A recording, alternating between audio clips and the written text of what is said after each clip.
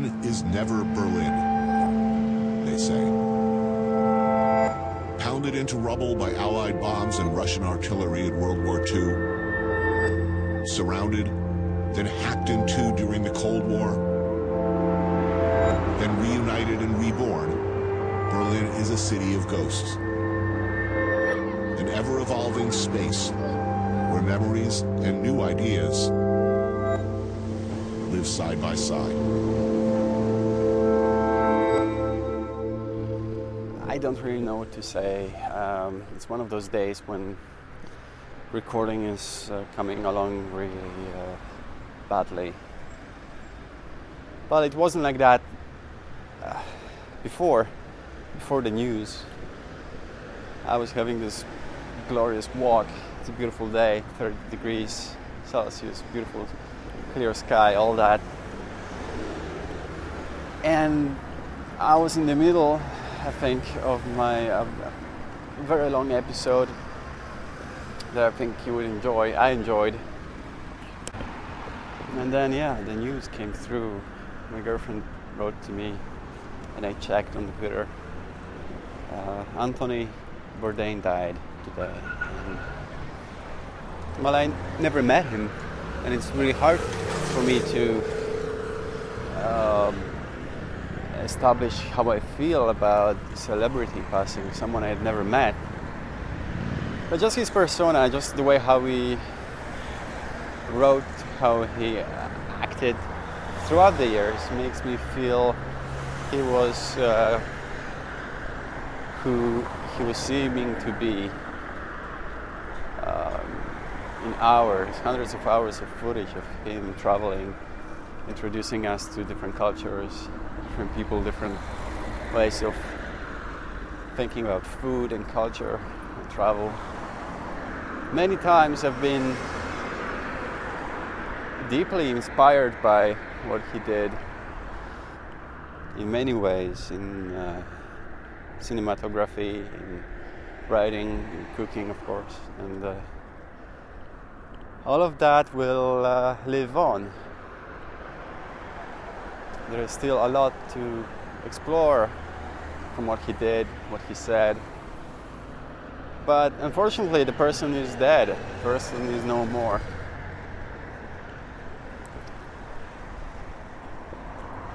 I also found out that just very recently he was here in Berlin. He was filming his one of his episodes from Berlin.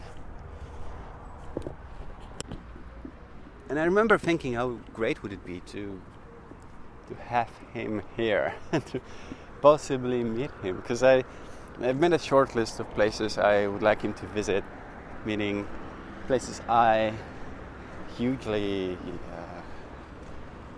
admire, enjoy is the word, and I think they're really along his style and quality preference, and I just checked blog post about his field notes from Berlin.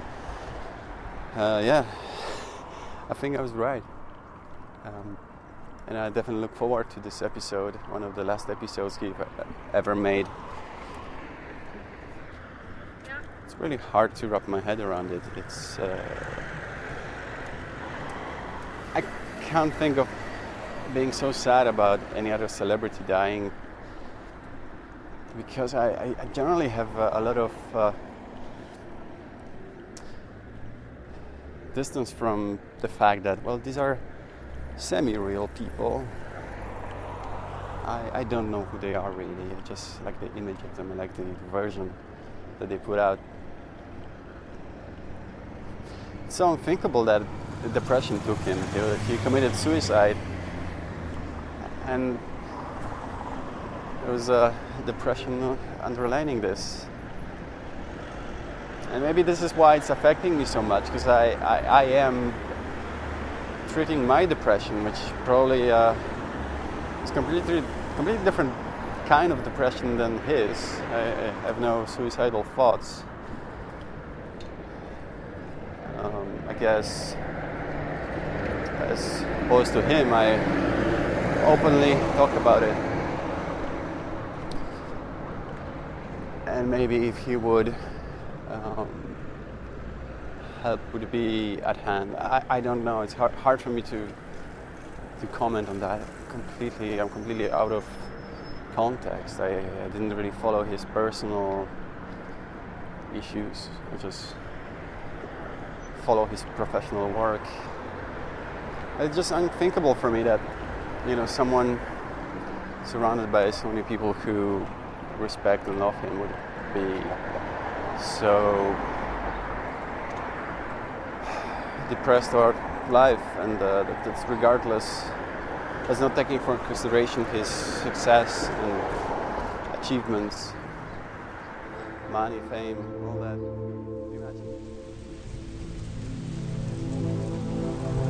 In between and after the wars, Berlin has always been a place where you find what you want, or what you think you need, but you can't get back home.